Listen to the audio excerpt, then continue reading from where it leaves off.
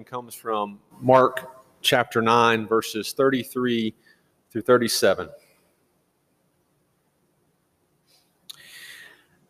Then they came to Capernaum, and when he was in the house, he asked them, "What were you arguing about on the way?" But they were silent, for they had argued with one another who was the greatest. He sat down, called the 12, and said to them, "Whoever wants to be first must be last of all and servant of all."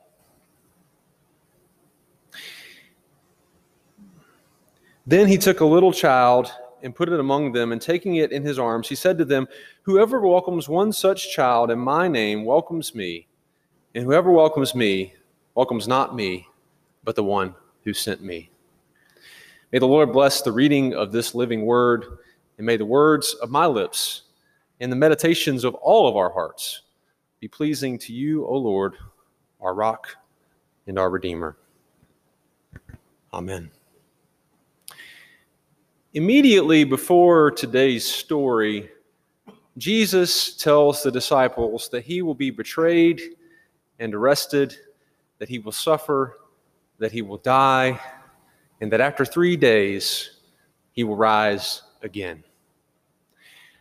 Mark tells us that the disciples did not understand. I imagine that they couldn't understand how this human teacher could be resurrected. I imagine that they couldn't understand how God's Messiah could be killed by other humans. Mark then tells us that the disciples were afraid to ask any more questions. Maybe because they were afraid they'd become more confused.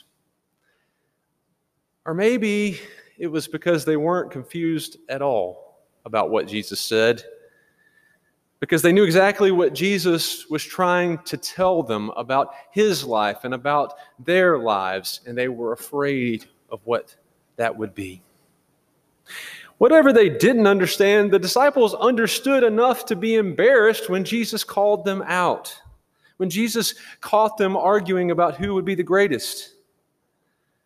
When he called them out, they suddenly realized that their dreams of personal glory were antithetical to Jesus' call to deny themselves and to take up their crosses. You and I may not ever consciously think or say to each other, "I am the greatest." But Jesus catches us arguing about that all the time. This is what we argue when we don't listen well, when we insist that we're right and that others are wrong, when we demand someone else's attention without giving them our own. When we use and manipulate other people in small and large ways to achieve our own plans and dreams and goals. When we do everything we can to make sure our comfort is preserved, our opinion is honored, our preference is followed, without thinking about how that affects other people. This argument about who's the greatest simmers beneath every family dysfunction. Every fight about politics that goes far lower than any policy, but that goes to the personal. Every grudge that we can't get over. Every relationship that could be reconciled but isn't. Virtually everything that divides us as a people. But my friends, the good news is that there is another way. That there is a Jesus way. In verse 36, Jesus says, "Whoever wants to be first must be last of all and servant of all." With these words, Jesus grabs our shoulders and shakes us and pushes us in a completely different direction. From looking inward at ourselves and upward to the heights we can climb, to outward toward others and downward to the depths of his humble love. Jesus' words push us into action. It's no wonder that when people go on mission trips like World Changers, they come home fired up for Jesus. Because when you wake up early on a deflated air mattress on a hard school floor and carry shingles up a ladder still yawning and sweat all day on a roof, you might complain on that first day, but usually by the end of the week, you find a surprising happiness and contentment in the suffering that you are doing to help other people. And then without even thinking about it, you find yourself cleaning up other people's messes and steadying other people's ladders and holding the spigot on the water cooler so that everyone else can get water before you do. You find yourself putting yourself last, or at least second or third or fourth, and it actually feels good. And do you know why? Because we were created in the image of a God of self-giving love. Because when we do these things, we realize that we are finally doing what we were made for. We realize that we feel closer to becoming like Jesus in this kind of self-giving service than we do doing anything else. Because it is there that we find Jesus serving right beside us. It's there that we realize that we're really just joining him in the work that he's been up to all along. It's easy to do this on mission trips where we are explicit about we're doing this in Jesus' name, and we wake up every morning on the work site and say a prayer for Jesus to be a part of our work, and end every night in worship, and then reflect on the things we saw God doing that day. But if we are looking for him, we can find Jesus serving right beside us in our everyday choices to serve others. When we get on the floor to show empathy to our kicking and screaming child that we would rather be angry at. When we walk into school in the morning, exhausted and overwhelmed, but we tell ourselves again and again, I am doing this for my students. When we sleep or we don't sleep in the recliner in our grandmother's assisted living apartment to keep her comfortable overnight.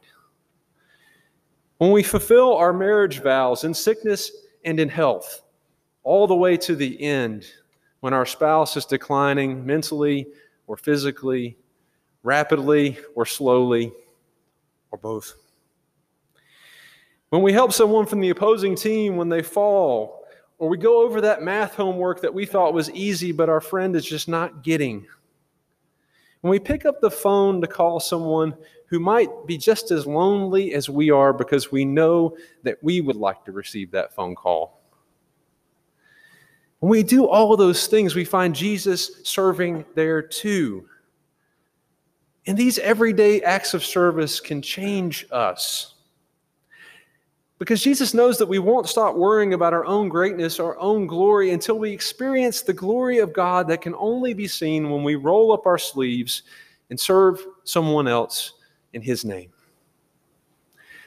This is not an intellectual thing. We talk a lot about beliefs and ideas in church, but this is one of those things you have to learn by doing. We know that this is what Jesus calls us to do. We know it, and doing it are two different things. Our culture of success and achievement and the pursuit of personal greatness has such a hold on us that the only way we can break it is to be intentional about practicing this kind of Jesus alternative wisdom.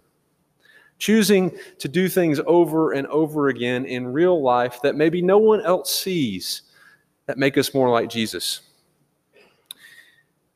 But there's more going on in this scripture. We pause there, but Jesus goes on. He takes a child into his arms, and he says, whoever welcomes one such child in my name welcomes me. And whoever welcomes me doesn't just welcome me, but welcomes the one who sent me. In our day and time, children are prized and pampered. We do everything in our power to make them feel special and to make sure that their needs are met. We change our entire lives and our entire schedules. And at this church, we try to do everything we can to help children and families. But that wasn't the case when Mark was walking with Jesus. Children in that time and in that culture, and it's hard to say this, were essentially considered non-persons. They were supposed to stay behind the scenes with the women who would be unseen and unheard by the men, especially when there was a prominent guest like Jesus in the living room. It would have been an embarrassing sign of disrespect for our children to barge in on this important meeting of the teacher and his disciples. But that's not how Jesus felt. Jesus exalted the one who had the least status in his midst. And what he says is mind-blowing if you think about it carefully. Whoever welcomes one such child in my name welcomes me. Not only do we find Jesus serving with us when we serve others, but we find Jesus himself in the people we serve. We welcome Jesus himself when we welcome the unseen, the unheard, the unwelcome, the non-persons in our midst. This is, of course, also what Jesus says in Matthew 25, that when we feed the hungry, give water to the thirsty, welcome the stranger, clothe the naked, take care of the sick, or visit the imprisoned, we are actually doing those things for Jesus. For most of my life, when I've gone on mission trips or done something to serve someone else, I thought I was bringing the presence and the message and the love of Christ to someone who needed it. And that was absolutely true. But when we hear these words from Jesus and think about what they really mean, it wasn't the whole truth. If we are to take Jesus' words seriously, if I am to take Jesus' words seriously, I have to realize that I met Jesus himself in those homeowners whose roofs we were redoing.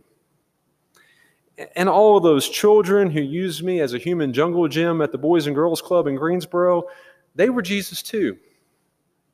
And the abuela whose table I shared in Mexico City, she was Jesus too. And the hungry people who I broke bread with in Fort Worth, they were Jesus.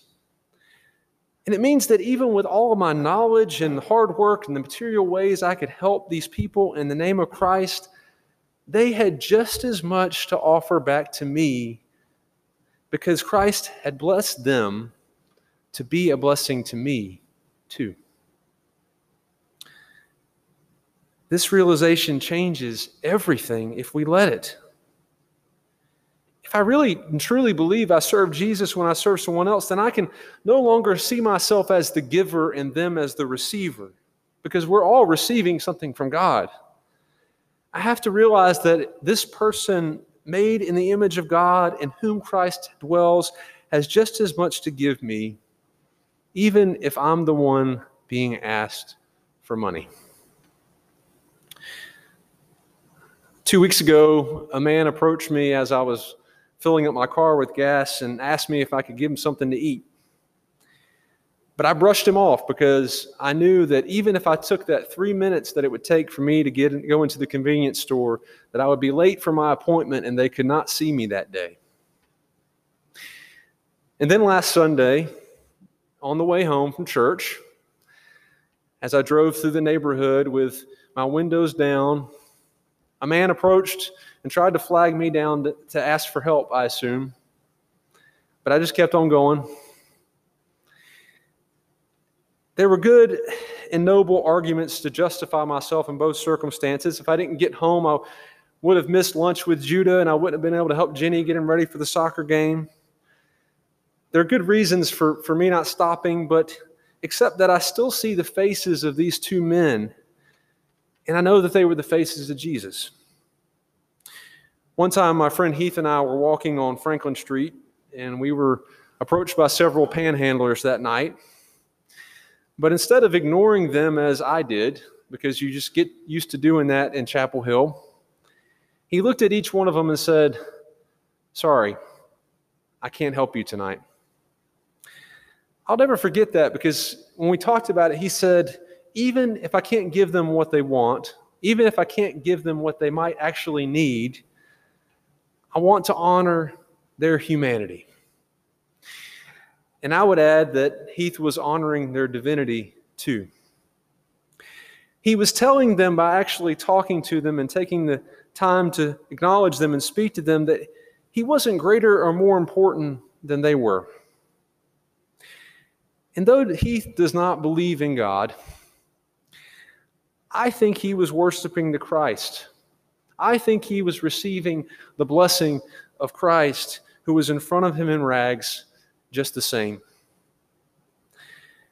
What has pained me over these last 2 weeks as I think about the men I didn't help is not just the guilt I have in not helping them materially, but this nagging feeling that I missed out on the blessing of being with Jesus. It's the realization that the arguments that I made for why me and my needs were more important than theirs made me miss the glory of God that was shining in that person right in front of me. So this morning I ask, in whom is Jesus standing in front of you, asking for help? In whom is Jesus standing in front of you, asking for welcome in your everyday, ordinary, daily life? Or maybe I should ask, in whom is Jesus reaching out a hand to help you? In your neighborhood, in your family, at this church, in your school, in your home. If we want to see the greatness of God, we have to let go of our need to be great. We have to put ourselves last. We have to serve others. We have to receive the Jesus that comes to us in what Mother Teresa calls his most distressing disguises. This makes absolutely no sense in the wisdom of our world, but it is the way and the truth and the life of Jesus. It is foolishness to those who are perishing, but to those of us who are being saved, it is the power of God. May it be so with us.